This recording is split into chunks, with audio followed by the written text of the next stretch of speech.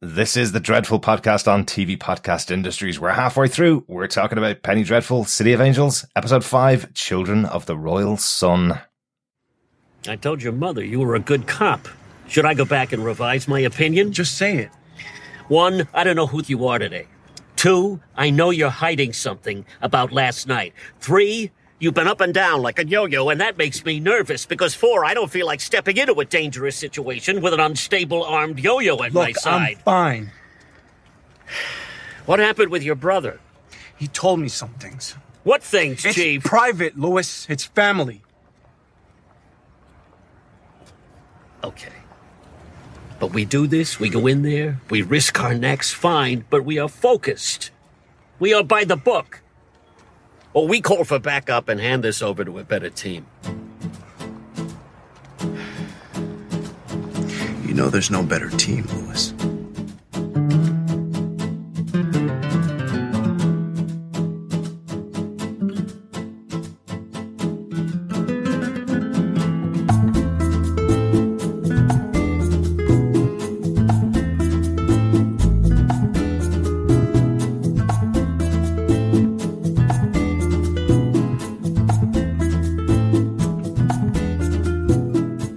Welcome back, fellow Penny Faithful. This is TV Podcast Industries. We are talking about the 5th episode of Penny Dreadful, City of Angels, Children of the Royal Sun. I'm one of your hosts, Derek. Hello there, fellow Dreadfuls. I am one of your other hosts, John. And I am the other unstable yo-yo in this group. I am Chris. You know, it took me a while to choose what the quote for this week would be. And one of the things I absolutely hate doing, because I feel bad doing it, is editing out curse words from dialogue from TV shows, purely because I think it's really bad of me to edit out their dialogue. I didn't write it. Why do I get the right to edit it? But I just can't use curse words on the podcast, unfortunately. As some of our long-term listeners know, we have a rating for a podcast, which means we can't use curse words on it. And I can't change it because with 500 episodes of the show, I'd have to go back and change it for every single old podcast. So, for fuck's sake. Thanks, John. That'll give me a little extra edit on the road tomorrow. To release tomorrow. Sorry, of course. I'm not going to be on the road editing a podcast tomorrow. No, don't do that. That could be really interesting. It's kind of like the roving producer editing. Now, admittedly, over the years, you know, the 5-6 years we've been podcasting, I did edit on a plane to Thailand. I've edited beside a pool in France. I've edited the podcast. So I have edited in some weird places over the years. Yes, you have. Definitely a hotel room in London. Did that. Yeah, and twice. in New York. And in New York for New York Comic Con. We've recorded in New York as well. Yeah. I've recorded in New York. That's true, yeah. He was in an apartment in New York when a fire alarm was going off, yeah. That was great fun. Lots of weird stuff over the last 6 years. I didn't burn down. I am not. Santa Muerte did not raise me like Raoul. Yes, it was just an evacuation that was going on, wasn't it? You weren't actually on fire, which is pretty good. No, I am hot, but that's besides the point. Very true, Chris. Very true. Thank you. But we're back for Children of the Royal Sun. Yes, we are, yeah. And as we're halfway through the season, we'll give a big shout out to our wonderful Patreons who've been supporting us throughout the year this year since we started our Patreon. I got 2 brand new Patreons in the last week. Guys, we got Cassandra McIntosh and Jenny V, who supported us over on Patreon. We did mention last week that we'll be recording an exclusive Patreon movie chat about Captain America, the Winter Soldier in the next week or so. And that'll be available exclusively over on Patreon. So, Cassandra and Jenny, thanks so much for joining us. You'll be able to get access to that podcast. Well, once we've recorded and put it out for you, you'll get access to it, but you'll be able to get access to that in the next couple of weeks. So thanks so much for that. Yeah, absolutely. Thanks so much, Cassandra and Jenny, for the support. Really, really appreciated. Mm-hmm. Yes, thank you, Viva Vendetta, and my favourite 1990s personal computer. Macintosh. By the time, yeah. Macintosh, 1990s, early 1990s, yeah. See, I thought you would have gone for Cassie, as in Ant-Man's daughter. Oh, I could go Cassandra Cain if that's better. Oh, maybe. That's pretty good. There you go. See, that's slightly more on brand with the comics. Absolutely. And thank you again to all of the rest of our patrons. You can support us over there on patreon.com/TV Podcast Industries. But if you don't want to support us on Patreon or can't support us at the moment, we know times are tough. You can support us by giving us a review over on iTunes or by sharing the podcast as usual. Share it with everybody else that you know that's watching Penny Dreadful, City of Angels. Yes, because sharing the podcast is sharing the love. We actually did get a couple of brand new reviews specifically for the Dreadful podcast because it is dreadful by name, but not in nature. First up, we had a 5-star review. Thank you so much for Saddle Sore 98 because that's just an amazing name. That is very People cool. cream on it. Yeah. They said, best podcast this season of Penny Dreadful. As I said, 5 stars, and they said the beautiful words, very insightful recap of the show. I always look forward to their thoughts. Thank you so much, Saddlesore98. Thanks so much. Hope you get them looked at. Yeah, thank you, Saddlesore. We also had US WhoCast. Who? Yes, US WhoCast. They said thoroughly entertaining 5 stars. And the description was very detailed and a considered podcast covering a great show. Yes, the WhoCast in the US know us, and I would say who, but that's still good. 5 stars, I'm so happy, thank you. I was presuming that's a Doctor Who cast, Chris. Doctor that Who makes more podcast. sense. Yes. Yeah. You know the way okay. some people shorten it down to cast when they talk about podcasts because they're cooler than us. We go for TV podcast industries to make it almost impossible to find us. So thanks so much to everyone that's found us on iTunes and given us some reviews as well. We also got a review from Lizno, who gave us another 5 stars and said, truly enjoyable. I love the banter among the hosts. We don't have banter. No, we don't. We have crack. We have not conniptions because that's a bad one. What do we have? We have crack. We definitely have. We have banter as well. We have banter. Well, no, I don't want banter. It's more gibberish. And gibberish, yeah. We have Yeah. gibberish, banter, and crack, indeed. Yeah. Thanks, And that just Lizno. sounds like a good night. And thanks, US WhoCast. It does sound like a good night. Yes, definitely. Just again, in case you don't know that in Ireland, crack is just a bit of fun, right? So this show is only showing in America and in Canada and in Australia. So they may not be aware That's that crack true. Crack is being fun. spelt CRAIC. Don't want Diego knocking down our door to arrest us for having crack in our podcast room. Exactly. We also got an iTunes review for TV podcast industries as well. Great podcast, 5-star review. Love all these shows these guys cover. The pub quizzes are great fun too. And that was from the Steve38. Thank you so much, Steve, for that review. Really, We know who that is. We do, Steve Brown. Steve Brown. Yeah, really good. Wonderful contributor to our feedback. Yeah. Yes, he is such a wonderful contributor. Shame he's lying about the pub quizzes, though. That's just like blatant misrepresentation. I'm just. It's just because you don't participate in them. Exactly. It's Chris. true. It's Exactly. true. Yeah. They are great fun. They're so much fun that John's actually still trying to put together his pub quiz for our 500th podcast, which will be coming up at the end of this season of Penny Dreadful City of Angels. So only got 5 more weeks to go, John. I know. Lots of prep required. I Loads feel of prep. old. Yes. Loads of Podcast crap. old, not really old. Another thing, Chris, is because you don't drink when you do it. That's the problem. That's why I always say, grab yourself a drink. That's true. That is very To true. soften the blow of these mind-bending, really difficult questions that I'm throwing at everyone.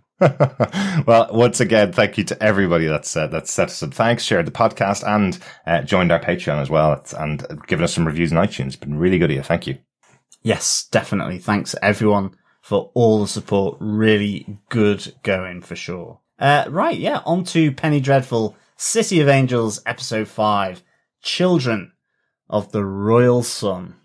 Derek, who directed this episode. The episode was directed by Roxanne Dawson. She directed some of the biggest TV shows out there at the moment and did House of Cards, This Is Us, The Americans, also directed an episode of Marvel's Runaways, 3 episodes of Agents of S.H.I.E.L.D., probably well known to a lot of us that grew up in the 80s and 90s as B'Elanna Torres on Star Trek Voyager, the half Klingon, half human crew member on that show as well. So started out in acting, directed 2 episodes of Voyager and then continued on working within Star Trek and now within loads of other shows. So great to have her on board for Penny Dreadful City of Angels.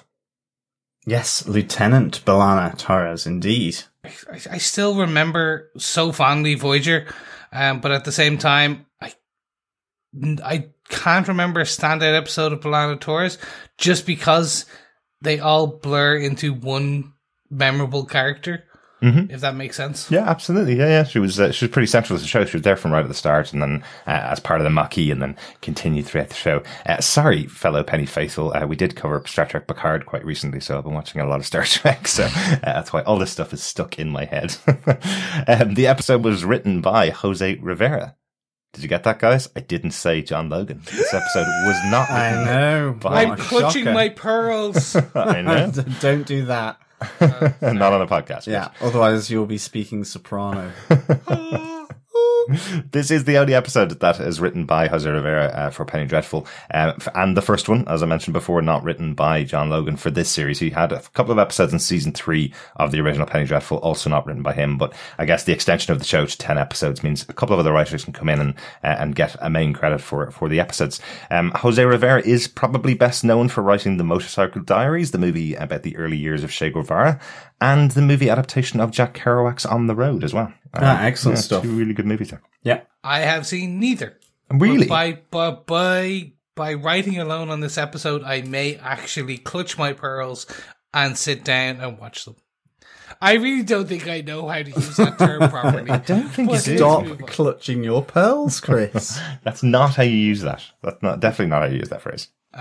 So I know it's a terrible, terrible thing, and it's probably a shame on my cinematography kind On of all your houses, houses, Chris. But you could hold it against me. But I've seen some things that most people probably have never seen. Multiple times I've watched Encino Man / California Man, In the Army Now, Jury Duty, and most importantly, the seminal work, Biodome. If this was Game of Thrones, it would be curses on all your houses, Chris. There would be red, blue, green, and yellow weddings all over the show. Or just people like stripping me naked, walking down the street going, shame, shame, Yeah. shame. Something like that. Especially after those 5 movies that you mentioned. I'd highly recommend Motorcycle Diaries. Thought that was a really good film. Yeah, definitely check that out if you do get the chance. But John, do you want to tell us what they gave us with your synopsis for the episode? Sure. Mateo Vega grapples with the aftermath of the murder of Officer Riley, but Rio puts him at ease. Josefina Vega confides in Sister Molly, who's shocked to discover Josefina is Tiago's sister.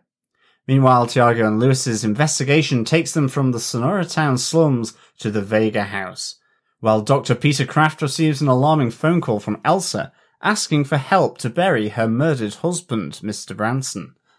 Dottie Minter warns rocket scientist Brian Koenig to keep clear of the Nazis, as Kurt watches on. Alex lectures Councilman Townsend about his own connection to Kurt.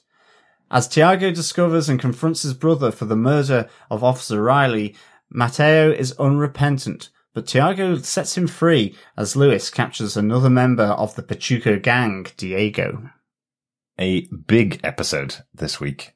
I'll call this out quickly, and I was going to keep this for notes, but if you did follow our Dreadful podcast as we went back through the first 3 seasons of Penny Dreadful, this is very similar in tone to season 2, episode 5 of the original Penny Dreadful, where basically it's sexy time. Sexy Penny Dreadful. On Penny Dreadful, where every character has sex and there's something behind every manipulation or every type of relationship that's going on in the show, and it all culminates or comes to a head, as we said at the time, in this episode. Yes, absolutely. Well, I tell you what, from this episode, I would certainly like to be a tailor.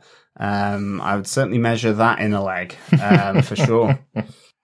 I feel really bad for the actor on this part, because I was just like, you have a whole crew with you. Mm-hmm. You have a fantastic actress who is not half bad on the eye. Mm-hmm. And you're trying to, it's probably a cold set and you're butt naked. And then you got a guy who's not half bad either to the eye. And at the whole time, you have to kind of just stay in character, like wear your, what do they call them? Merkins? No, it is a merkin. Yeah. So my God, this is probably one of the hardest scenes, and I'm using that term specifically for a young actor. I don't know. I think you can play it off that he's in character the whole time. If anything does pop up during the scene, Well, absolutely. He could be called the Tailor of Panama, just to keep with the Latin American theme. Hey, look at you! Well done. I mean, I was just thinking, well, the next time I go to get a suit fitted or something like that, say, for example, a wedding suit, and, you know, would the tailor expect me to sort of Lay down with him and his... Well, not necessarily lay down. I was just thinking more that he would take my measurements whilst I was It's a very different, unclothed. It's a very different tailor, Chris. Hopefully, Chris, he wouldn't do that. I think that would be maybe slightly unprofessional. Especially if you're going for your wedding suit as well. But if that was the way that you, if that was the way you had to get measured up for your new suit. And the weird thing is because they're so baggy, it's almost like they're not really measured up properly anyway. So, Well, that was the part I was kind of like, when you're doing a zoot suit, do you not just go super big on everything? It basically looked like you stole Shaquille O'Neal or Michael Jordan's suit and put it on a 10-year-old. It's apparently part of the original origin of the zoot suits was that they were suits bought cheaply because they were oversized. So they were ill-fitting suits was how they started in around 32, 33. But by the time it had come up to this stage, the bigger members of the community, the most important members of the community would want to make sure they have a proper tailored zoot suit that's made to fit perfectly. Even though that's baggy, doesn't mean it can't be fit perfectly. That to is be true. the perfect bagginess, let's say. And I suppose Rhea does point out that the reason why he's stripped naked is actually because he's covered in the blood of the person he just murdered the day before. So unless you go for your wedding suit fitting after murdering someone, John, I doubt someone will ask you to take off the it's interesting you should say that because No. I did think that we should save this for the podcast, Probably. but I do think, well, this is the podcast, but I do think, sorry, it's getting very metaphysical now, but like, I do think that, the metaphorical. you know, it was like she was taking it off, the clothes so that she could, you know, he could go for a shower or bathe him down and all that, and then kind of went, I can kill two birds with one stone here and measure him up for the suit whilst I'm doing it. And then all that was bypassed as they basically went into a hot, steamy threesome. Yeah. Which I'm surprised still happened, as you mentioned, Derek, when a flick knife is thrown at the wall. I think any kind of passion I would have at that stage would soon Gone. deflate. Yeah. Quite. With a knife sticking into the wood, so to speak. So speaking of deflating and other really bad segues, let's talk about some big moments from this episode. That was a terrible segue. I'm gonna own it. It is a great segue, Chris. I tried. You know, Chris, you know, it being our big moments for the episode really just could have been your segue if you hadn't tried too hard. But I like the term of deflation and big. So it's a big moment. We're going to deflate it. And we're going to deflate those big moments by handing over to John. Yep. Trying too hard, Chris. Don't worry about it. You're ready. Okay. Yeah, and screw you, Chris. It's going to deflate this moment by handing over to John. Well, my big moment is that love is in the air in Los Angeles. I did call it Sexy Penny Dreadful back for the original first 3 seasons, but I'm thinking, you know, love is in the air. But I kind of thought that was maybe a bit more in keeping. And definitely love is in the air in Los Angeles. You know, we have a threesome, a sexy, sultry threesome, that segues from a coat fitting. We have a twosome that looks very wholesome and, sort of ethereal in a sense. There's date night as well. And we have the love scene involving wood. And by that, I mean a wood. But it probably does involve Peter Craft's own wooden implement as well, shall we say. But he is, yeah. I'm sorry. This is because I pointed out that this is a PG podcast, isn't it? That's the reason why you guys have gotten so innuendo heavy in this episode. I'm sorry. Innuendo. I'm sorry, listeners. I really am. All right, let's all come back to being adults. Yes. Yeah, we'll try. We'll try. So, I think to begin with, you know, we have, I'm going to go Elsa and Peter first of all, because, you know, right at the start, we see Elsa effectively picking a blood bag for herself, so that she can kill this poor unfortunate, effectively pass him off as her husband, Mr. Branson, in order so that she can effectively ensnare Peter more, or bring him deeper to her, so to speak. And I think, that was kind of interesting that they ended off making love on the freshly dug open grave of this poor unfortunate from the bar, just after they buried him. But the one thing I did really, really enjoy about the scene was just because they're both from Germany. The setting, the lighting of it all was really, it felt Brothers Grimm. It felt like you would see, it was moonlit and all this kind of thing. And I thought, the two of them, they're the immigrants from Germany, these tales from their own childhood, from their culture of the Brothers Grimm. And it felt very Brothers Grimm, and it was a grim act in that he was hiding this dead body as a doctor. So, I mean, that's even worse. I mean, it literally is, to protect Elsa. He certainly has no love lost for Mr. Branson, given what web of tales and lies that have been spun by Elsa. But it ended off with them, frolicking on this freshly dug grave. Yeah. That was truly grim. Just quickly, you've been referring to this guy that she murdered as a poor unfortunate. They were of great pains to point out this is someone that was just wanted to go home, have sex with her, and hurt her at the beginning of the episode. Even though this is a demon Magda, the guy that she picked up for the bar, they also did highlight that he's probably not the greatest of people himself as well. So didn't deserve to be murdered and stuffed into a grave, and then have two people have sex on top of that grave as well. Yeah. But I think that's where I'm coming from. I think no matter what his sexual preference may have been, because it could have been for bondage, in which case that's what all she could have been asking, you're going to hurt me. So it could have been whips and chains and all this kind of stuff. It could have been slings, you name it.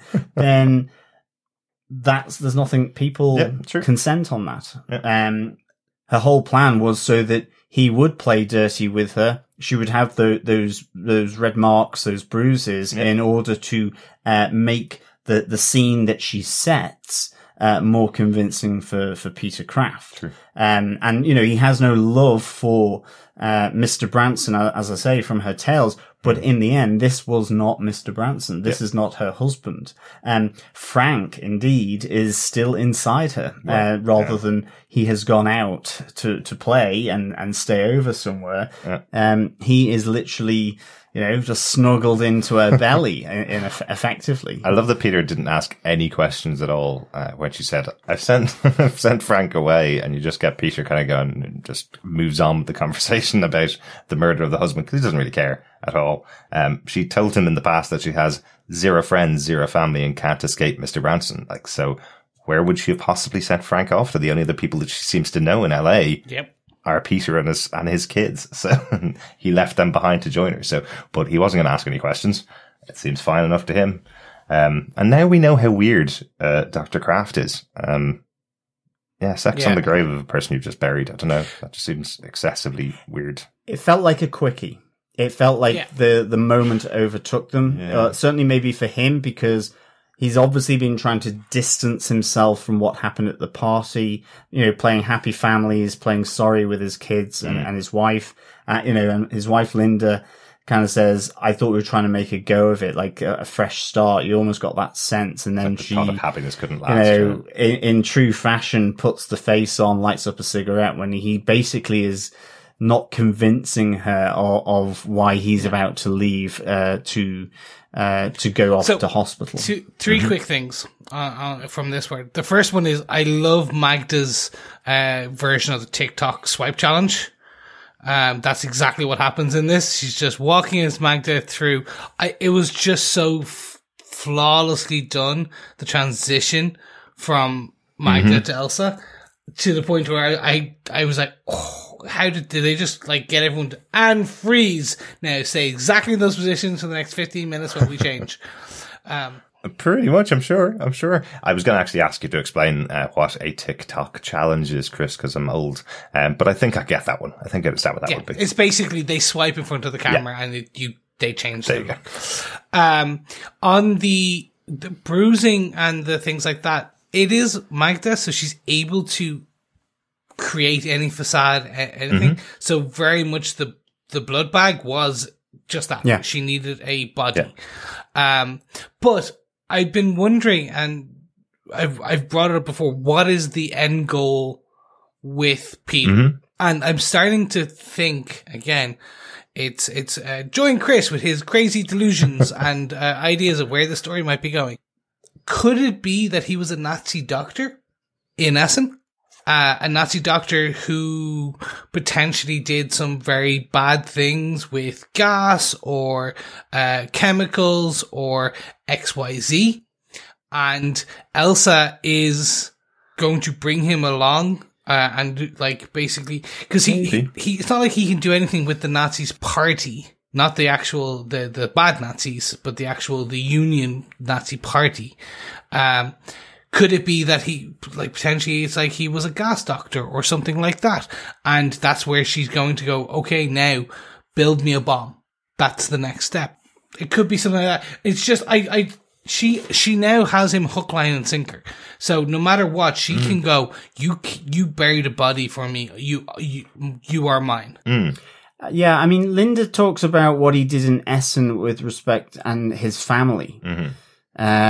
It is possible that he could have been a doctor at one of the earlier kind of forced labor camps and concentration camps. I think technically, while there was there wasn't as such an Auschwitz, I don't think by 1938. Not to say that I think Belsen and maybe some of the other ones were any better by any stretch of the imagination, but and certainly like Germany had these policies against people with disabilities and mental, physical, as well as for homosexuals, for gypsies. So it's something around then, but it would be interesting then why he would necessarily have moved from Germany to America. I agree. I think this still has the most, or a lot of legs to go to really understand how he inserts into this. Because I think from a personal point of view,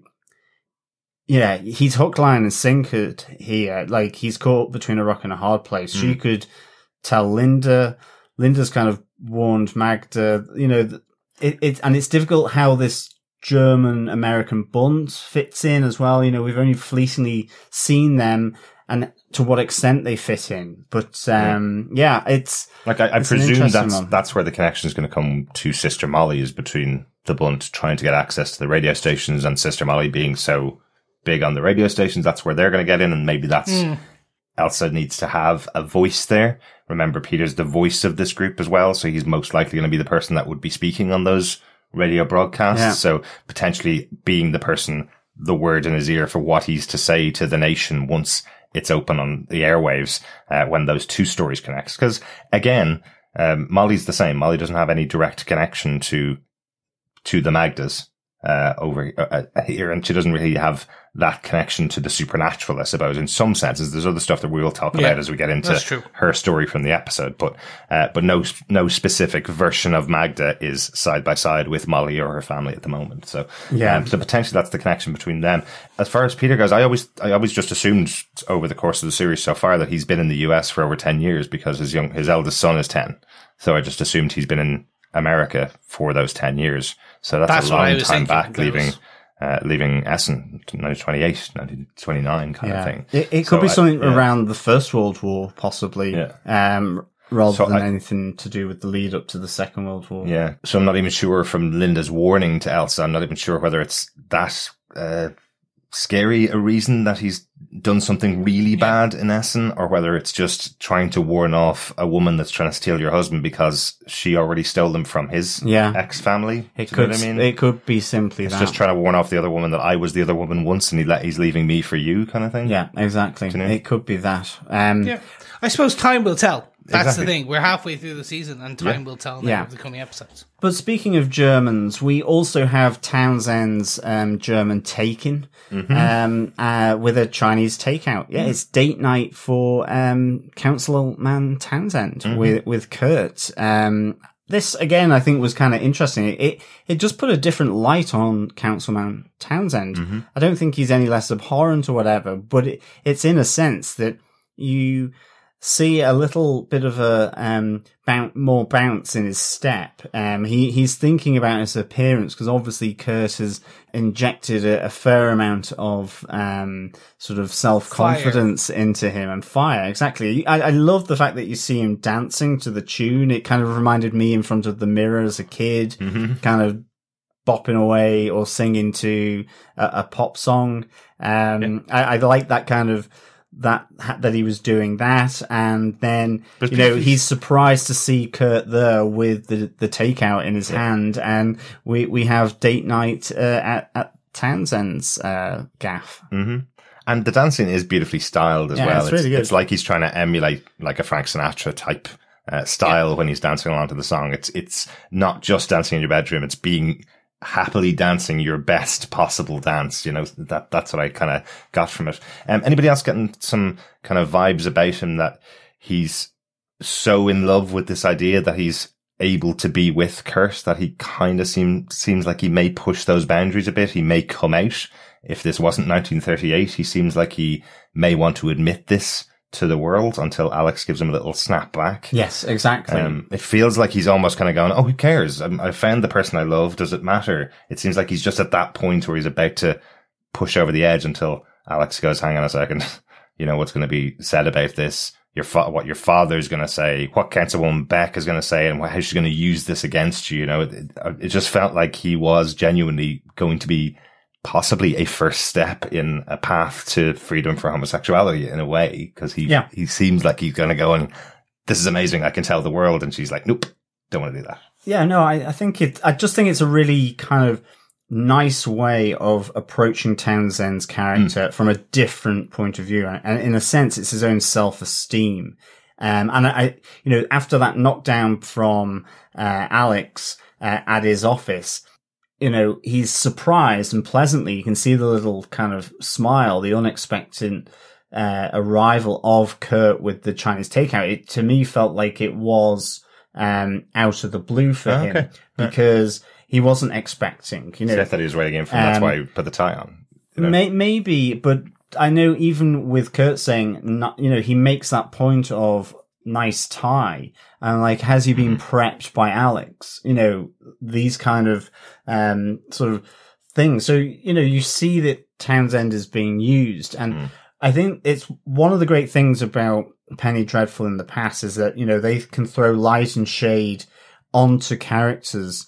It may not be that you like them anymore, but they always kind of give their perspective. You always are told the reasons or the justification as to why someone is doing what they're doing. I think with Townsend's case, it's, there is discrimination, there is bias and inherent prejudice there. But maybe no more than most Americans at that time. But he's also power hungry. He's doing this to further his position. And I think just to come back from that and see him in his own bubble of his own home, dancing, enjoying himself, being taken aback and surprised by Kurt arriving, I just thought it's a nice little change in tack for this character. Yeah. God, that home was amazing as well. Oh my god. Yeah, it was really I was just like, that was the biggest takeaway for me. I was like, oh my god, I really wish I could live in 1930s LA just for the architecture and the house by itself. Yeah, absolutely. So I'll put my hand on my heart. After complaining about the extended dance scenes previously in this season, this was perfect for me. This just gave a nice spring in the step to the character. And John, as you said, it's not about trying to make you like a villain. Like, he is a villain. Exactly. But at the same time, they humanize him by going, no, this man has found a forbidden love that is, in that word, a love in his mind. We know that potentially Alex is steering this with the Germans and Nazis in order so that his German take-in with the Chinese takeout is manufactured, and to keep him indoors, to keep him going to his midnight rendezvous in the park.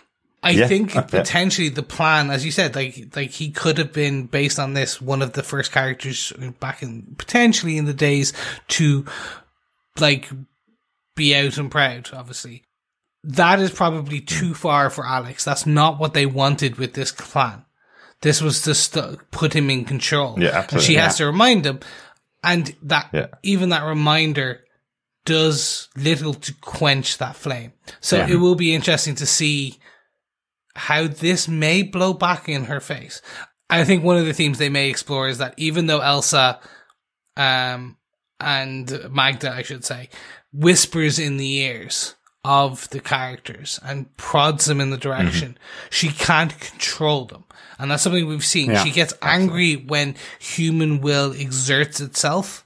Yes. And they don't do what she has whispered for them to do. We saw this before, where she literally, as Alex and then Magda, blew out all the windows. Because she's getting angry. And I think that's a theme where we'll see towards the end, which is no matter how much evil prods us and whispers us, like human will win out sometimes. Human love, etc. I think just quickly as well for me, I think from a writer's perspective, giving this idea that, you know, like you're talking about free will, but also seeing Townsend possibly in a way that it almost giving him this other dimension means it always kind of leaves the possibility open that Townsend could change his mind, that he's not this straitjacketed villain, that there is always the potential from his own experience by being homosexual that he may actually begin to be able to empathize. He may also not, of course, but I think that's a really good writing device because it does always allow you and leave you options of which direction this character can go. Exactly. Within the show. And that is why I always think it's great when they show these different sides, in Penny Dreadful. Yeah. Yeah, absolutely. Like they're just so good at doing that. You know, it's one of the things that John Logan really is great at doing, is just creating these kind of multi-layered characters, you know. Just really interestingly, Michael Gladys was doing the live tweet for Penny Dreadful City of Angels the other night, the actor who plays Councilman Townsend. This whole scene was also choreographed by Tommy Tong, the Irish choreographer who did the big dance sequence from episode 3, Chris.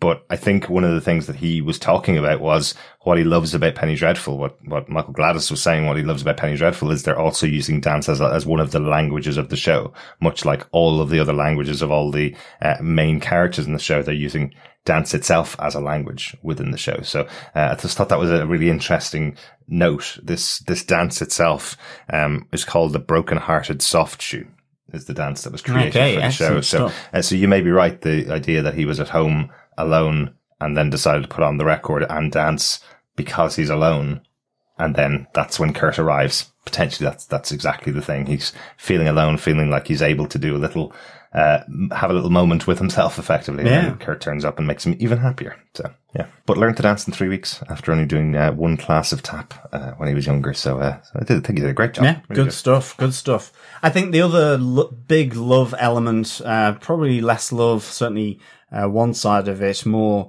sexy, raunchy, sensual, hot, passionate, is we've got the Pachuco threesome.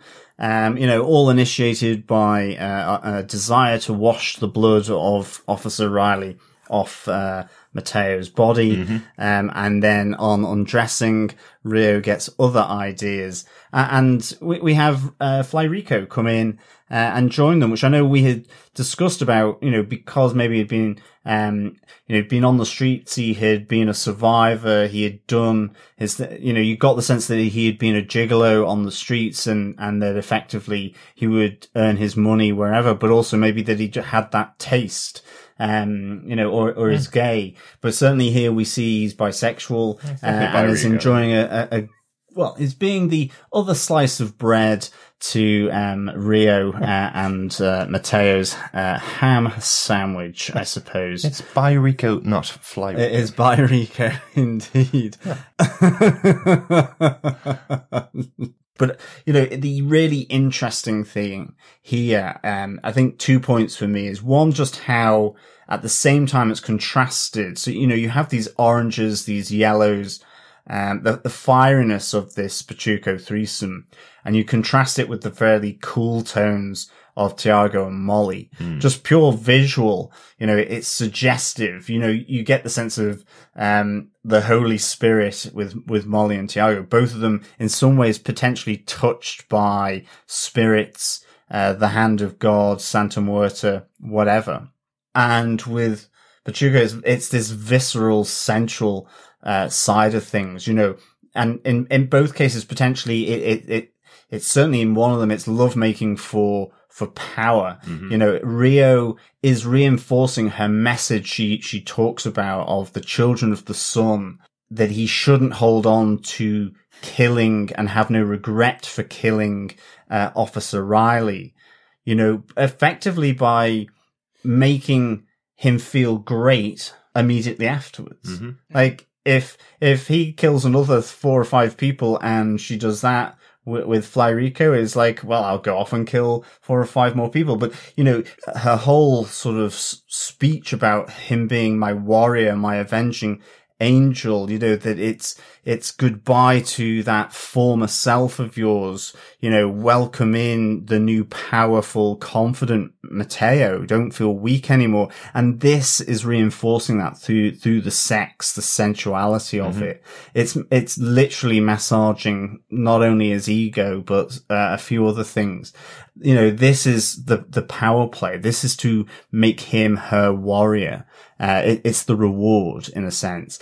And with Tiago and Molly, you get the sense that it is equally consensual, but you're just wondering, is there something else around Tiago and Molly? Because it seems very different to the threesome. It feels much more a standard husband and wife almost. But I suppose in the conversation that Molly has with Tiago, is she trying to reinforce her own position here to Tiago? So I think Penny Dreadful has used sex, it's used love really interestingly, and as a real force of nature for not just the act itself, but in showing these other power plays and feelings and positions that people can have in society. And this I thought was just very much along those lines. And I thought it was really nicely done with the contrast between the threesome and the twosome effectively. Yeah. Like the real pillars of Penny Dreadful have always been love, sex, death, and horror, basically. So, getting most of them in this one episode. Yeah. Good one, John. Good point. Chris, do you want to take us on to your big moment for the episode? Yep. Very much mine is about Tiago and how he slips. He's slipping further and further from being this honorable officer, this pillar of justice that Mitchell describes him as being to Mama Vega. Like Mitchell describes why he was happy to work with Tiago, and we see it's just the fall of Tiago. It's starting to, he is crumbling that honorable officer. So first of all, as John just described, the soapy dishes did lead to a slip in the bedroom of the holiday home. And it's not just it's Molly, it's the fact that it's a suspect. It's like, in theory, you're breaking one of the core tenets of being a police officer. You are getting romantically involved with a suspect, and unbeknownst to him, the suspect is lying. Yeah. He's caught her in lies multiple times now. Yeah. And this episode particularly, they call out one big one, Yeah. Do you want to, you just quickly jump in on that one? Yeah, absolutely. Yeah, like the scene when they're lying in bed after they've had sex and they're having the conversation, where Molly learns of Santa Muerta's touch on Tiago, and then tells him the story of her mother saving her when she was younger by finding some men who were able to help them out and shelter them for the night.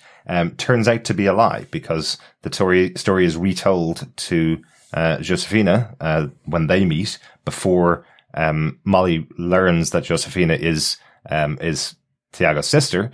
She tells her the story of exactly the same night, and it ends in a very different way. It ends with her being left alone with some of the older men who abuse her, and her mother either cares nothing for it or is giving payment in the front of the van herself, in some way. But it sounds like she's laughing in the front of the van, drinking with somebody else and leaving her 10-year-old daughter alone with two men in the back of the van. So she tells Tiago this story so that he will go easy on her dragon mother, as she says.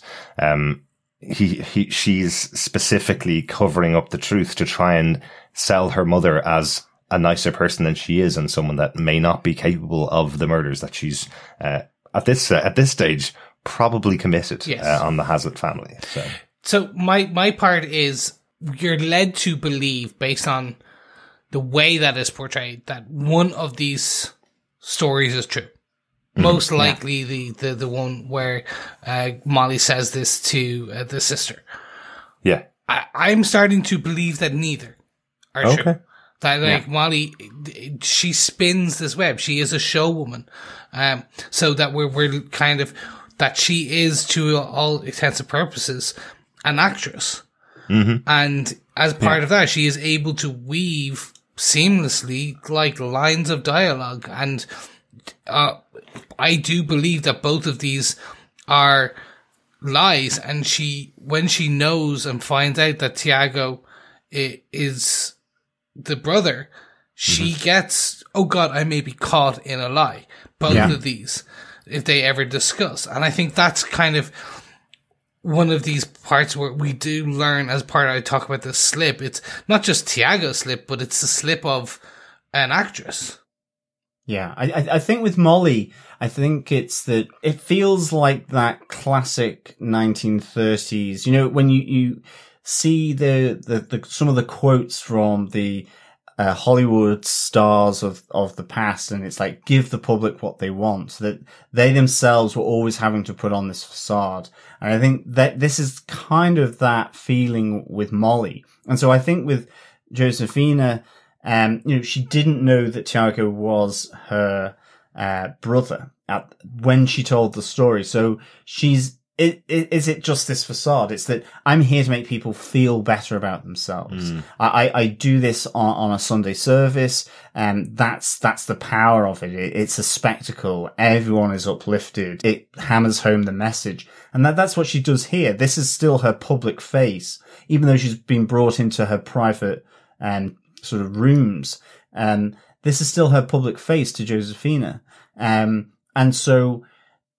it's different to what Tiago, that this is what he wants to hear, that she's not brutally battered or bullied by her mother. So she's trying to almost console him. And at the moment, there's still elements of that I keep thinking about it. But the danger is that she is actually doing this purposefully, and that she is almost like a spin doctor as well. Yeah. You know, which side does it lie on? Yeah. Does it have the innocence behind it, or is it spin doctors? Yeah. And that's the really, interesting thing, I think, with Molly.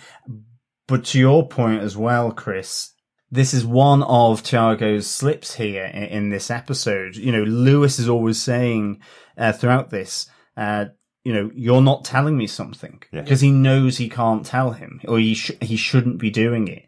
I think Nathan Lane again is just like absolutely awesome in this. That suspicion that he has all the way through this, as they do their investigation, is just really, really, is so well done. And I love how he plays it, because it's not just a suspicion. It doesn't sound like he's suspicious that Tiago might have been involved in the death of Riley. He's almost speaking for everybody else. He's kind of saying to him, look, you're in the department. You got here on your own merit, but if you don't stand up and give them nothing to question, then everybody will question you. Everybody will blame you if you don't come here beyond reproach. You know, he's saying, you know, there was definitely a declaration from war from the Mexican community in this city, and lo and behold, nobody could find you for 24 hours. You can't let that kind of stuff happen. Yeah. You know, I don't care where you were. I don't care if you were with a new girlfriend or anything like that. You need to be beyond reproach, or people will start to point the finger at you.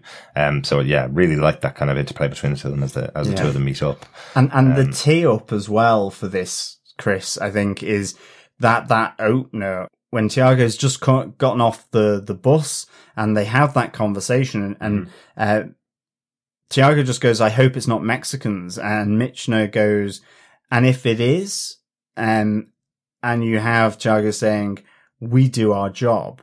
And of course, over the course of this episode, as you say, we see these slips from Tiago where he doesn't do his job. Mm-hmm. Yeah. So the second part of the slip, and sorry, before I even get to that, one thing I will say, and I assume you guys will agree with me, we've just spoke about Michener. Mm-hmm. I've known Nathan Lane for years. For me, he's always been a very much a character actor. You've never introduced him to us. Sorry, I've never introduced him. Yes, you haven't we introduced summer him to in us. the Hamptons, but he's always been a very he's been to a degree a typecast actor. He's known for very theatrical Broadway style, or potentially, and I'm not being derogatory here, a very camp, over the top characters. So Birdcage, etc., or his Modern Family character, etc. This for me is like just really, it's just this, oh my god, breakout kind of character, kind of acting for me that I did not know he was capable of. And this is not meant as a slight. This is just showing the range that, oh my god, this actor is fantastic. Just really good. Yeah, just really good. that's all. I just have to get that out because I was just like, every episode I'm like, oh my god, this is even better. He's just No, really good, really good. yeah. So the second slip up that we discuss, and we'll scoot along quite quickly on this, which is where we meet Fly Rico's Squeeze. We're not sure if it's baby mama, but definitely a female friend, potentially girlfriend, for Fly Rico. Yeah, I think they just say that she's very close. And Yeah. that's it. And then she goes, well, his mom's close. She's just down the road, which is a But great she's comeback. blind. Yeah. But this is where he starts to overstep his line a bit as a police officer. He's verging towards Riley territory. He basically threatens deportation. Yeah. With not the as far as child Riley. there. No, but it's starting to kind of go towards that because he's become derogatory. He's going to separate the child and the mother and kind of throw her back to Mexico. And it's very much to the jargon of Michener, because it's like, no, you're an honorable officer. You believe in justice. We don't step over that line. We are police officers. And this is where you start to see, as I said, the slip or the breaking of Tiago. It's the fall because he's, with the additional mounting pressures, his beliefs start to crack. He's not shattered, but he's cracking. Yeah, and I think just having come from Sophia's, where they get Fly Rico's name, and there's the suggestion that it could be Mateo with the plaster, the bandage around his thumb. He's gone to Raoul, presumably with that suggestion. And you know that Michener was asked effectively to leave that room whilst they discuss it further. Yeah. All on the pretense that it was actually, well, where does Fly Rico live? Raoul could have answered that in seconds, probably. But also they needed to discuss how they manage the family issue that's happened now that there's this suspicion. I feel like Raoul may not have given up Fly Rico, though. No. Even though his brother's a police officer, I think he wouldn't have given up unless convinced with the fact that Mateo may have joined them and may now be in trouble. Yeah, possibly. Yeah. And then with approaching Bernadette Romero like this, I thought it was really interesting because, as you say, Lewis does kind of go, hang on a second, Tiago. He is that shocked, and then gives his little story about Frederick March, the actor, who won the Academy Award for Dr. Jekyll and Hyde. Oh, yeah. Lewis is absolutely not sure, hence that wonderful speech that we've opened the podcast with about Tiago's frame of mind here at all. He knows there's something at him, or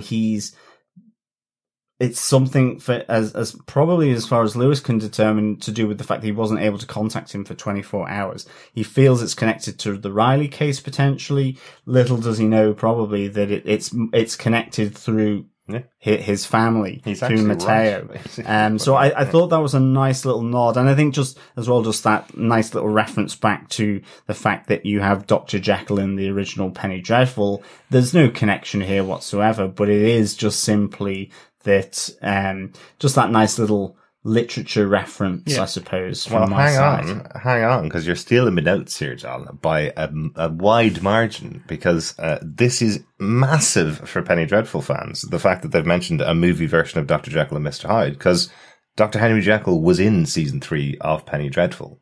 So this completely separates Penny Dreadful City of Angels from the original Penny Dreadful, right?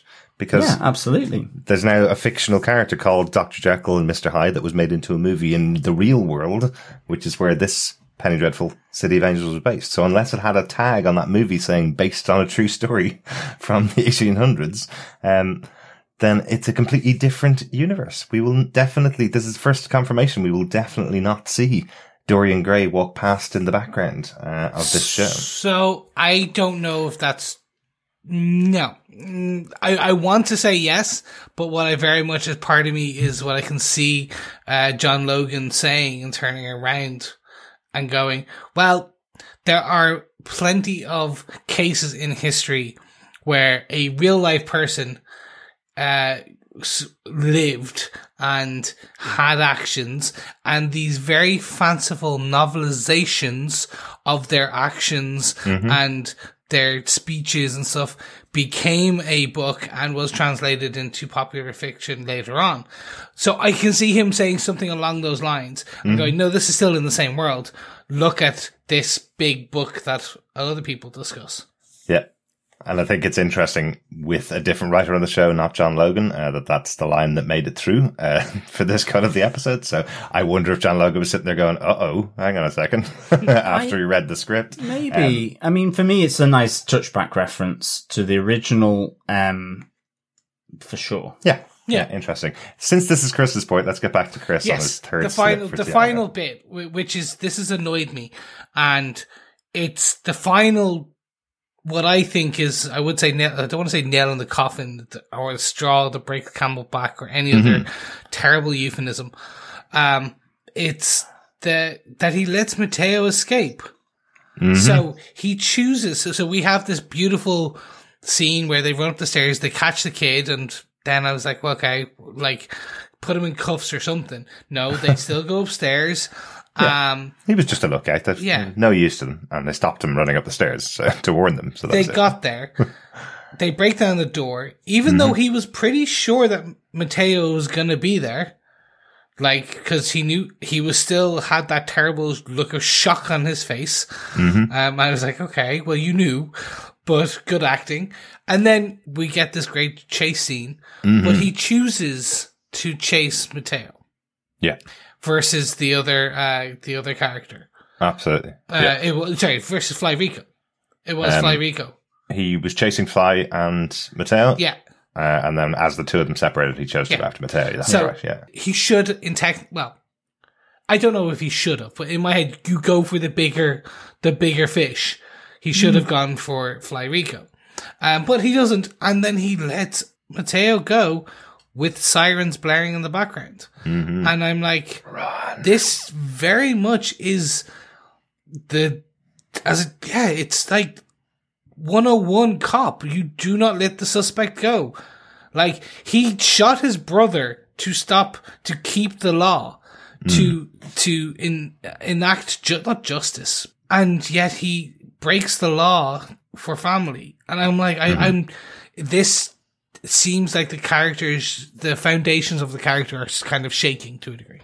Yeah. And I think, he shot Raoul to protect his partner, to protect everything kicking off like it was. Remember, Raoul did kill 3 or 4 other officers before shooting, or did shoot at least a bunch of officers before shooting at his new partner, and that's why he shot him, basically.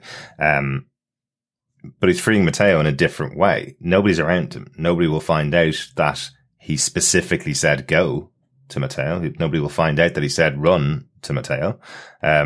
It's not like he's pushing him out the doors of the police department in LA in front of everybody else going, you're free. He can just say Mateo got away from him, or this unknown suspect got away from him. Lewis was behind him at the time.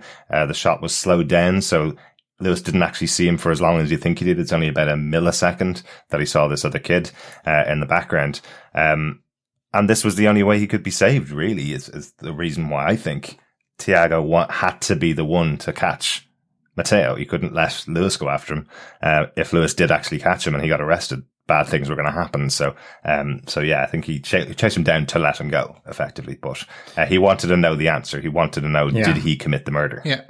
I do think that this will lead to Rio. I had it wrong where I thought it was Raul versus Tiago in the brother versus brother prophecy. I think we all thought that. Exactly. Yeah. I think we were led to believe that, but actually it's going to be Mateo versus Tiago. Brother versus brother. Well, next week's episode is called How It Is With Brothers. So definitely going to be learning more about the family Vega in that episode as well, and finding out, what is the tension between all three of them, really. Yeah, I mean, the main thing for this, for me, was I just thought Daniel Zavato was absolutely fantastic. It was a really powerful performance. You can see him battling between him as a detective and also then as the older brother of Mateo. But I think that's it. He lets him run, but he learns the truth. And I suspect that, that word with Raul as well, given the suspicion, could have been, you can't arrest him. It would destroy Maria, whatever it may be. And I think, he made the right choice to run after Flyrico and Mateo in that moment, because he's in the same room. Whilst there's no necessarily direct evidence then that he did the killing, he's obviously a huge person of interest, and the suspicion is falling on him, heavily, and he's a 1 in 4 option for any prosecutor. So, but I thought Tiago was excellent here, and I just think it's great for implications moving forward with his family, but in his job as a detective.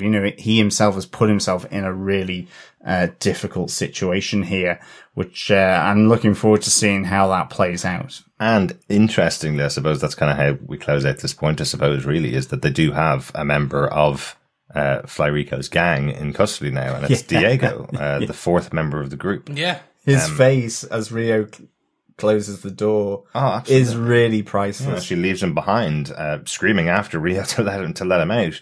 But I suppose, we as the audience know that it's Mateo, and we know that he's had this conversation with his brother, and we know that he's taking credit for it. But right now, Diego is a very likely suspect. The chief of police seems to be reasonably happy with these types of cases being fulfilled with, a good enough suspect in here. And Diego was the kid that was being beaten up by Riley in the chair in the previous episode, as Diego walked into the department and threatened to kill Riley, basically. So, this is someone that they could pin the murder of Riley on and just walk away. And all of this stuff goes away. Mateo gets away, Flyrico gets away. Yeah. He can easily just say he's the one that did the killing blow, and Diego's the one that has to take the pain, because he was involved as well. He was there, and he did hit Riley with some quite considerable blows as well. So that's true. This is how we basically end off the episode, is that while Mateo is free and while Tiago is telling him to run, they do have somebody in custody. So yeah. Yep. We have talked about almost everything in the episode, but I wanted to just highlight one little element that we didn't specifically highlight because it's really interesting to me. Specific? It's quite specific, yeah, definitely. But I think in this show where the supernatural seems to be hidden in the background a little bit, more than it would have been when you're talking about the universal monsters, as a lot of the original Penny Dreadful was, very well-known monsters and very well-known creatures from the past and history and that kind of stuff. I think Rio talking to Mateo, when she's undressing him and getting him ready for his zoot suit, effectively, I think her actual speech to him, giving the fictional supernatural evolution of the Pachucos, is just fascinating, because she's effectively bringing the Pachucos back like as if they are the warriors of an ancient god. She's saying that they are the sons and daughters of the Aztec god that was unconquerable for 1,000 years and gave many blood sacrifices to keep in that place of power. His followers would give blood sacrifices. So effectively kind of equating what Mateo did by killing Riley as a blood sacrifice to keep the Pachucos alive. So I love how she's kind of combining all of this information together and effectively saying that they've risen from the ashes of the Aztec past, combining that with the arrival of the conquistadors from Europe and their own religion, similar, I think, as we talked about in episode 1 of this show, similar to the American gods idea, where multiple gods coming together, forming different and the same versions with just slightly different names, effectively. Yeah. This is how they merged a lot of religions together when Christianity came across from Europe into various different countries. They would take some of their deities and kind of twist them slightly and rename them as similar to their own deities within the Christian religion. So I loved this kind of idea that effectively Rio is, and we know she's a demon, Rio is talking to Mateo almost as Magda, saying, this is how our religion, the Pachuco religion, came to be, and you need to get rid of your Christian ways, this unreal God that you have. She pulls the cross off his chest, or the medal that's on his chest. She pulls that off his chest, telling him to give up on that God and go for her God and their God. So I thought that was a really interesting use of those historical religious practices and the combination of all of them, because I think it's probably the closest we've gotten to Magda having a conversation with a human. Yeah. In the show. I do wonder if Magda is that God. Mm-hmm. Yeah. That's where, and she's basically getting a disciple. She's like, give up worshipping this Christ God figure and worship me. Pretty much is what she's saying. She needs a priest, if you will. Like, they have given her the blood sacrifice. Mateo did give her a blood sacrifice. So now it is no, you are one of my priests now. You are with me. Yeah, potentially. Yeah. And that's just why I thought it was so interesting, given it's a couple of lines of dialogue, but she's very specific about the historical details that she's giving. And it's not just, you'll get your zoot suit and we'll go out dancing every Saturday night and we'll make sure that nobody takes over the Mexicans, or anybody in the city. It is, this has stemmed back for millennia. Yeah. In the history of the Aztecs, the history of the Mexicans. We are now bringing it to America, and we are this religion. We're not just a dance group that are Christians dancing every Saturday night, up in the Crimson Cat, So I thought it was quite interesting. And it's interesting that you've also pointed that out, Chris, because it was something that I was saying to John when we watched this episode. There's something odd about Molly as well. Molly hasn't mentioned Christ over the course of these 5 episodes. She's mentioned God. She's mentioned higher powers. And in this episode, interestingly, just the wording of it, she says her mother introduced her to a powerful God. And I do wonder if that God will be named as Santa Muerta, or a Christian version of Santa Muerta in the future, or something like that. Or maybe not even a Christian version. She doesn't need to actually be Christian, to be honest. It's one of those ones where she's been choosing the words very carefully, that this deity that she worships may not necessarily be the Christian God. So I think it might be Magda. Maybe. Because essentially we know the mother's bad, and potentially the mother introduced her to Molly to this God of Magda, which is, and that is the connection. That is that point, because that's the bit I was trying to figure, because I'm like, that whole side of it is godless in the meddling aspect. And I was going to bring up this, I was flirting with the idea that potentially the bodyguard was Magda in, or another, like, it was Frank all grown up, if you will. Okay. But I don't think that's 100%, because that's not, that the bodyguard isn't whispering. Yeah. It's, if anything, the mother's whispering to the bodyguard. Right. So I was like, well, potentially when Molly was in behind the curtain and in her state and stuff, she's just talking to Magda. Magda can be veiled to human senses. So maybe she's just there beside her. Maybe. Yeah, maybe. That's an option. And the reason why I was thinking Santa Muerta was possibly because I think twice now she's talked to Tiago, once about the actual marks that she sees in his skin in this episode, and instantly said that's a protection to him. And previously, the first time they met back earlier on this season, she said to him about Santa Muerta, he said, people tell me I saw her when I was a child. And she says, maybe you did. And doesn't seem to have any kind of judgment, doesn't seem to have any kind of, well, no, those deities don't exist. I'm a Christian. I believe in these deities, your deities don't exist, that kind of conversation. It's very respectful of the possibility that there are other deities, and that's why I'm wondering whether she does actually worship another deity like Santa Muerta. And that would also lead to a point where we will have Santa Muerta versus Magda through the humans that they're speaking through or talking with towards the end of the season. There you go. That's another theory. It's a good theory, and you know me, I like my theories. Yeah, absolutely. There you go. That's it for my big moment from the episode, because I think we've covered almost everything else. The only other couple of little bits that we haven't talked about are Dottie meeting up with Brian Koenig in the episode. And perhaps the end of Dottie, because we do see she is now being followed. Mm-hmm. Yeah, I think for me, the one big gem from this episode that we have to make reference to is Lewis and meeting Maria Vega.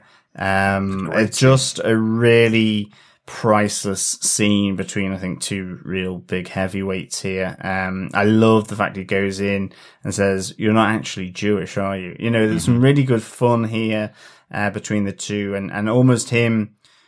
You know, it was interesting when she said, "You know, you're the one I should be thanking. You had the guts to pick a Chicano to be your partner." And we know from the first or second episode where he said, "I just didn't have a choice." Although he, you know, where does the truth lie? And it may be that Maria has some insight through her, through praying to Santa Muerta. But that was just a fabulous moment between the two where she goes through all the different colors, different Santa Muertas for the different reasons why you pray to that particular one. I love the fact you've got that scary ass central Santa Muerta, and Lewis is like, "Look at her teeth," and she goes, "Yes, she's beautiful, isn't she?" And he's like, "Well, that's one way of saying it." Like, yeah, I mean, I wouldn't call like the skull beautiful in that sense, but it was just really nice. I want to see more of Maria, for sure. I think, you know, to get presumably a bit more Santa Muerta here. I was going to say Santa Maria then. But this is, this was a great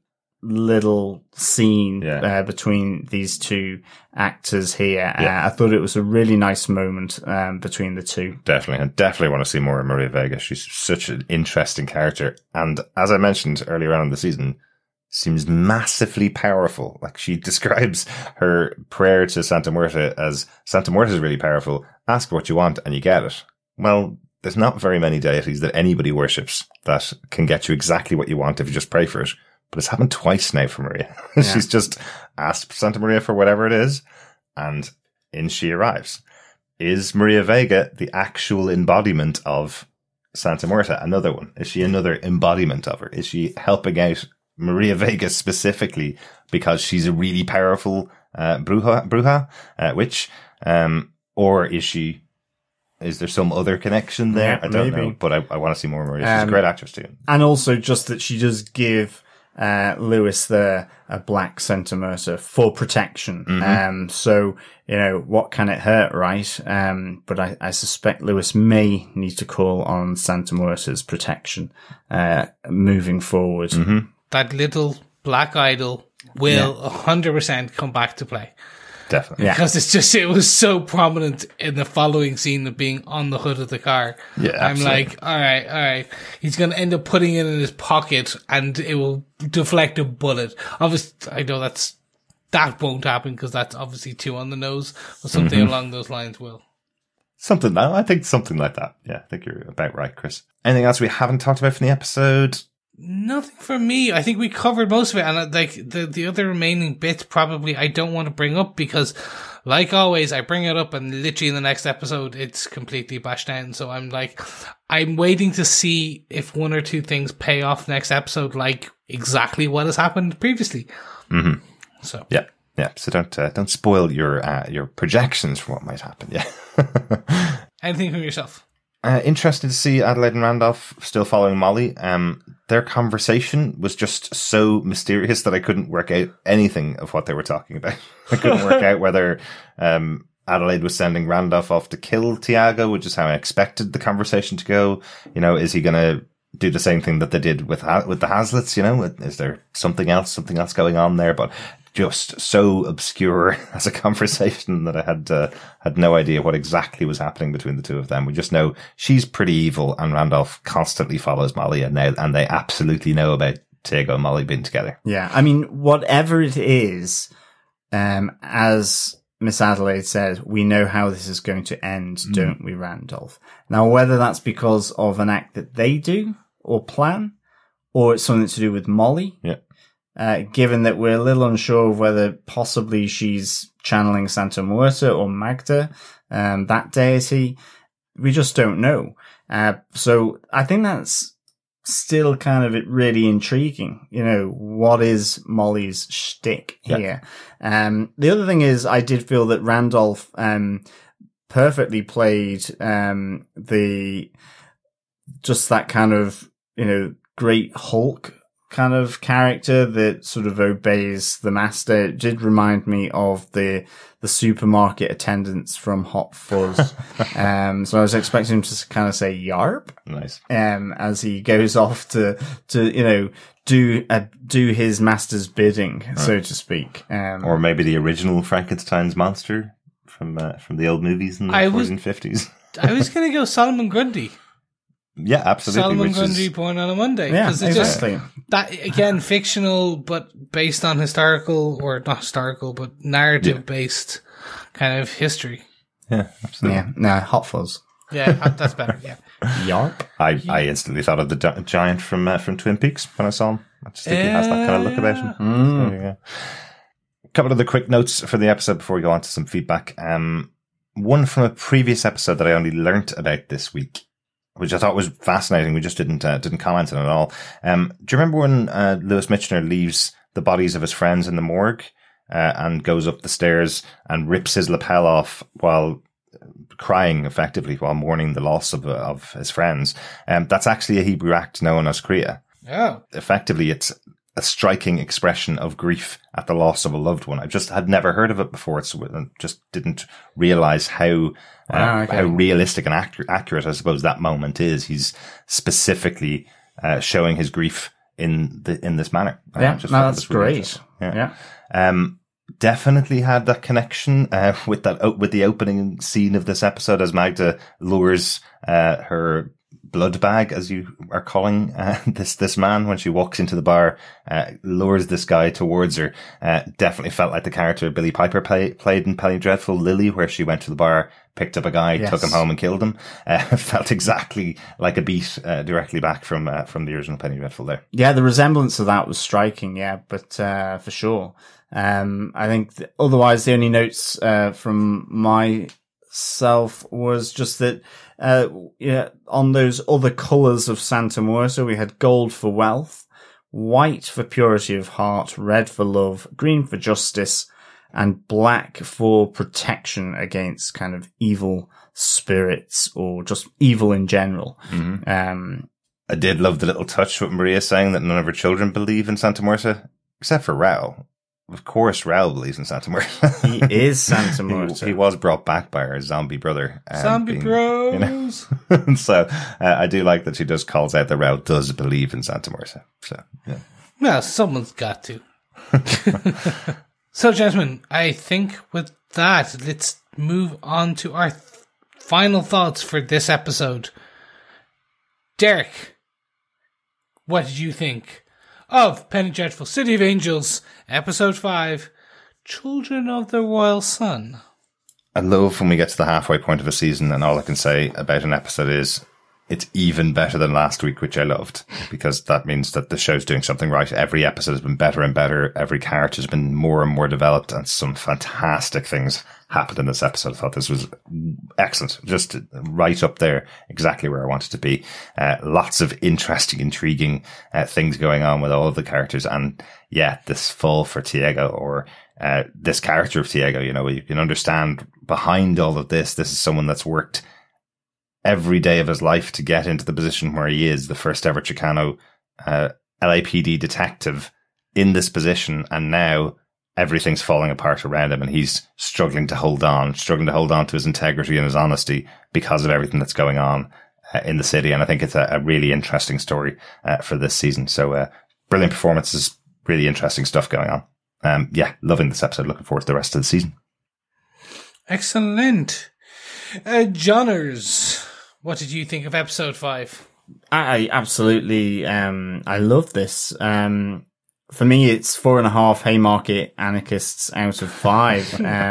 Little one for Dottie there. I think, for me, when I first watched it, I came at it purely from that gem of a scene between Lewis and Maria, to be honest. And I really liked these two wise, beings sort of just sharing their wisdom, their thoughts and so on around Tiago. But I think Tiago, it was great having him much more central in this episode, really getting our teeth into Tiago and what he was doing and just how he is proving himself to be human, and slipping, as you said, Chris. I loved again that Penny Dreadful provides, a look into how people are behaving, and that through the eyes of love or sex.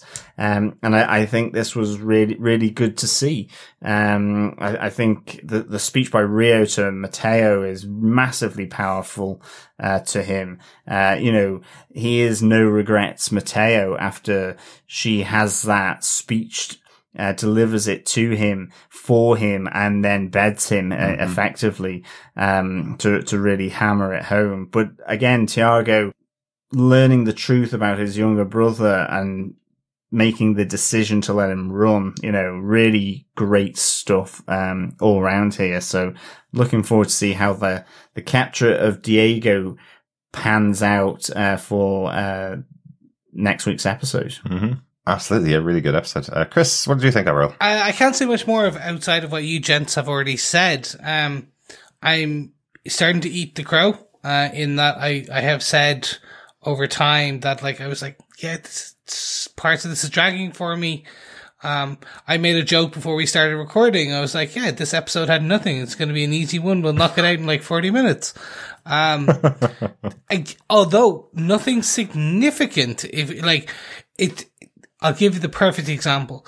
Last night, I watched a Netflix film called Extraction, which is about 2 hours of non-stop abs, action, fight, car scenes, just go, go, go. It's just assaulting the senses. The story is there, but it's not really what you're going to that film for.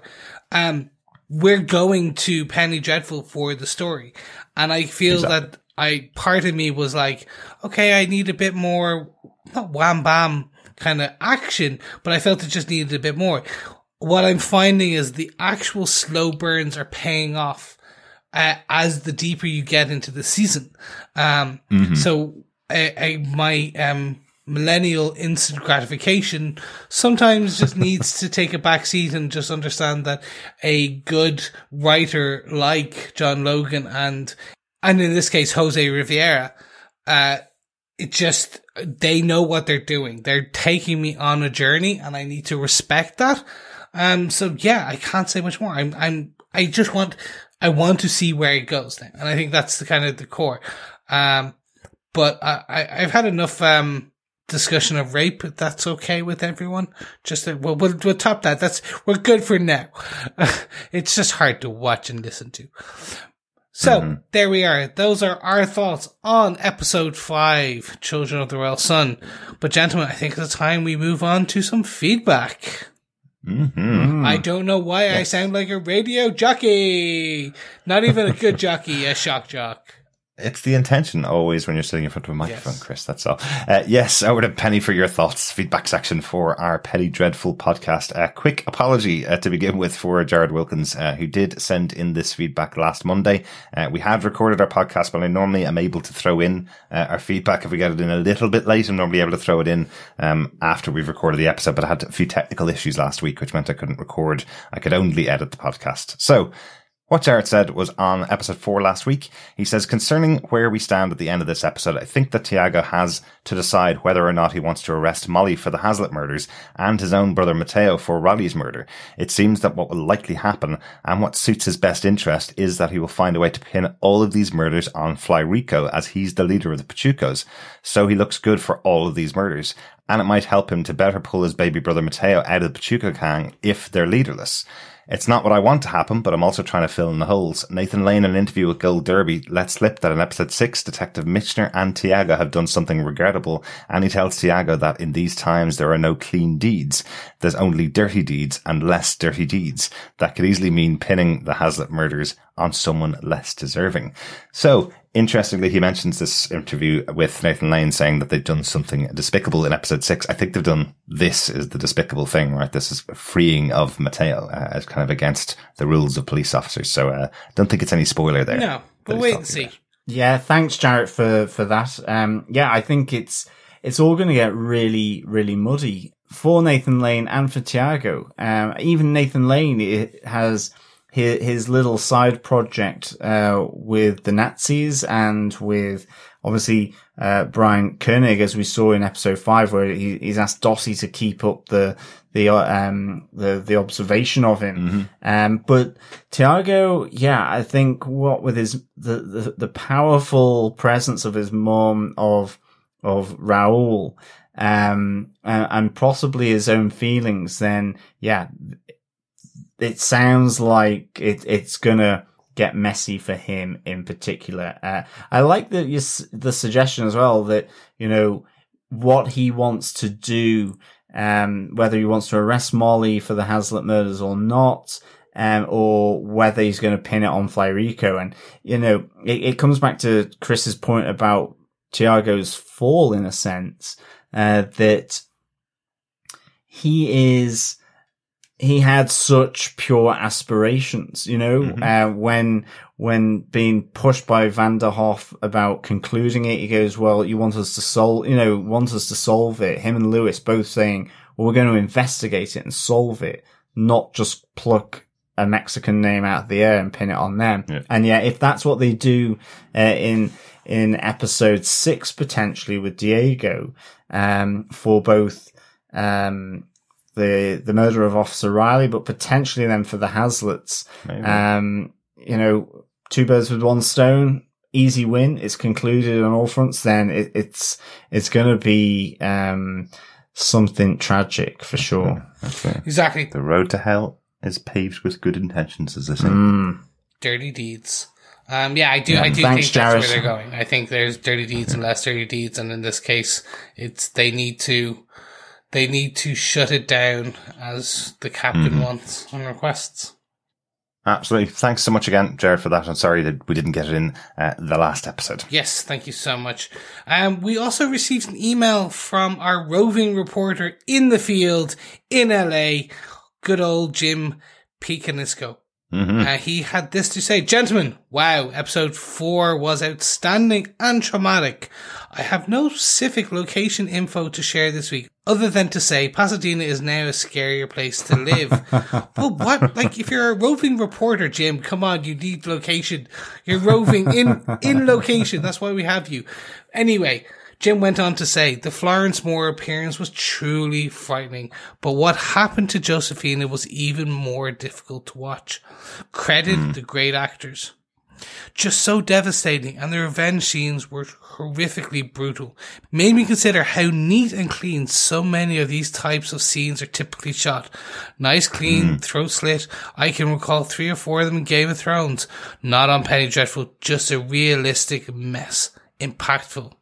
Theory on where this is headed: Molly equals Magda, Josephina equals Santa Muerte, or vice versa.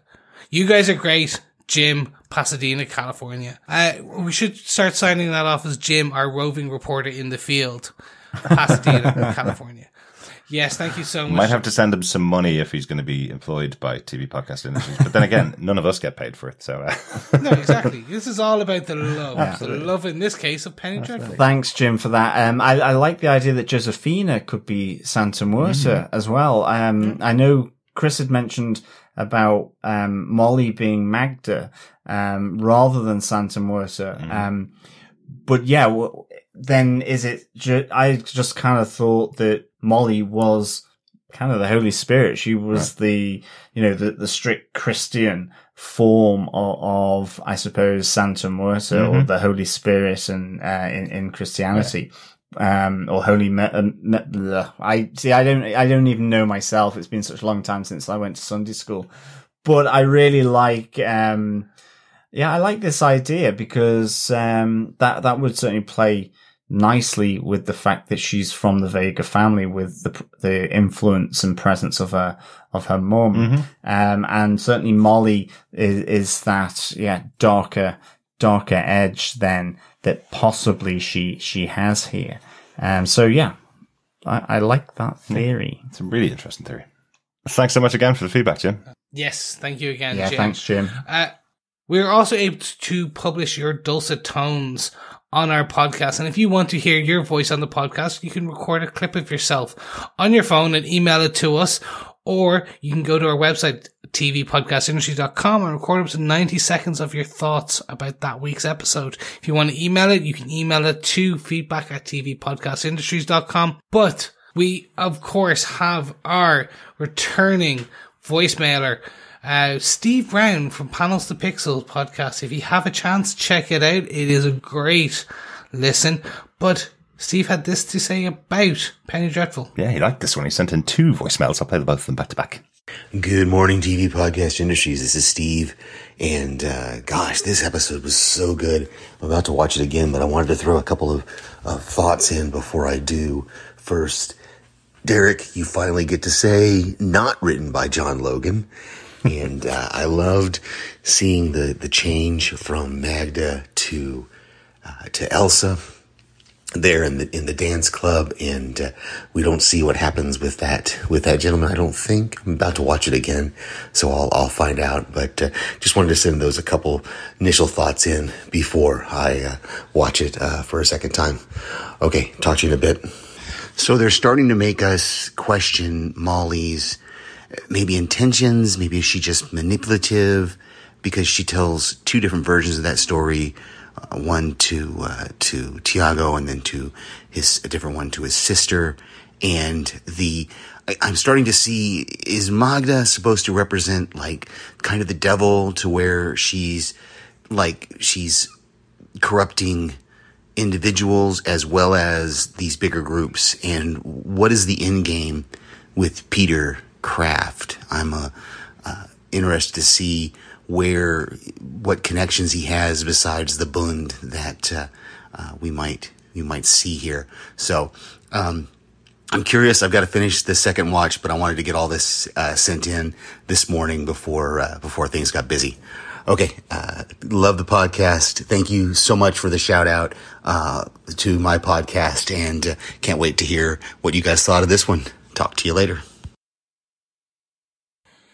Thank you so much, Steve. That was not planned. I had not heard your voicemail before I gave that shout out again. So nice. You're welcome. Absolutely. Will we give Steve's second voicemail play, and then we'll talk about his thoughts? Yeah. Yes. Hey guys, sorry to send a second voicemail, but I'm in the middle of watching the second time, and 2 things occurred to me that I thought was really, really cool, and I wanted to share very quickly. First off, when Tiago says to Michener that he didn't cause the death of Jimmy Riley, that's definitely a reference to the fact that Michener kind of caused the death of that man in the last episode that the mobster killed. And then when little Frank says, "Isn't that cheating?" and his dad kind of gives a double take about the whole cheating thing. Okay, talk to you later. This is it. Last one. You can send as many as you like, Steve. Really like your voicemails overall. But yeah, I definitely got that one with the kids when they said, "Dad, isn't that cheating?" to Peter Kraft, and he was like, "I got a second. What do they mean by that?" Like that. Yeah, interesting with Lewis referencing the fact that he caused the death of someone the previous episode. But I don't know, Lewis Mister, did he cause the death of the guy at the end of the last episode? He caused the death of his 2 friends. by making them follow the Nazis up into the mountains, and they got killed by the Nazis they were following, I suppose. So maybe maybe that's the deaths that he's regretting. It could be. Additionally, as well, I think that we may find out that there has been other Nazi hunters who have lost their lives so far. But again, we're at the halfway mark. I think this is the beginning where we start to find the dirty deeds of everything. Definitely. Yeah, definitely. Thanks, Steve, for that. I think the Tom and Trevor with the game of sorry and cheating, I think that was a really kind of nice little subtle touch to that. The guy, Mr. Benson, who was taken home by Elsie, certainly did die. The fake Mr. Benson, yes. Yes, fake Mr. Benson. Yeah. He is gone. Mm-hmm. And Magda's the devil, I think. Yeah, I think Magda's a demon. We'll see. Yeah, definitely a representation of that. But was my most interesting point of the episode, I think, was Rio's version trying to tempt Matteo away from his Christianity to follow some ancient gods. Just thought that was an interesting little touch in this show as well. So, some great points. Thanks very much, Steve. Hopefully we'll hear from you again for next week's episode. Our last thing to do in this episode, as always, is a lot of people's favourite part of this episode, our Penny Dreadful pub quiz. Yes, fellow Dreadfuls, it is the Dreadful pub quiz. Remember, once you've had a 10-cent dance, grab a bottle of wine, head home for a good old Chinese dinner for this week's pub quiz. Yes. The question for episode 5 of Penny Dreadful is, what swashbuckling action movie was advertised when Tiago and Lewis went to visit Officer James Riley's Sonora Town honey, Sophia? So I'll just repeat that. What swashbuckling action movie was advertised when Tiago and Lewis went to visit Officer James Riley's Sonora Town honey, Sophia? Yes. Bet you can't say that a third time fast. No, I can't. That is one mouthful of a question, for sure. But please send in your answer to feedback@tvpodcastindustries.com. You can just put the episode number into the title and just provide the answer if you want to join us, or you can send them all into us in one go for our last podcast of the Penny Dreadful City of Angels run that we do. So keep your answers coming in, and you'll be in with a chance to win some goodies for sure. Some dreadful goodies. Yes. Yeah. That should be our episode 501. Should be our Penny Dreadful recap, so we can keep episode 500 separate from the individual show, so we can have 501. Will be just about Penny Dreadful and our wrap up on City of Angels.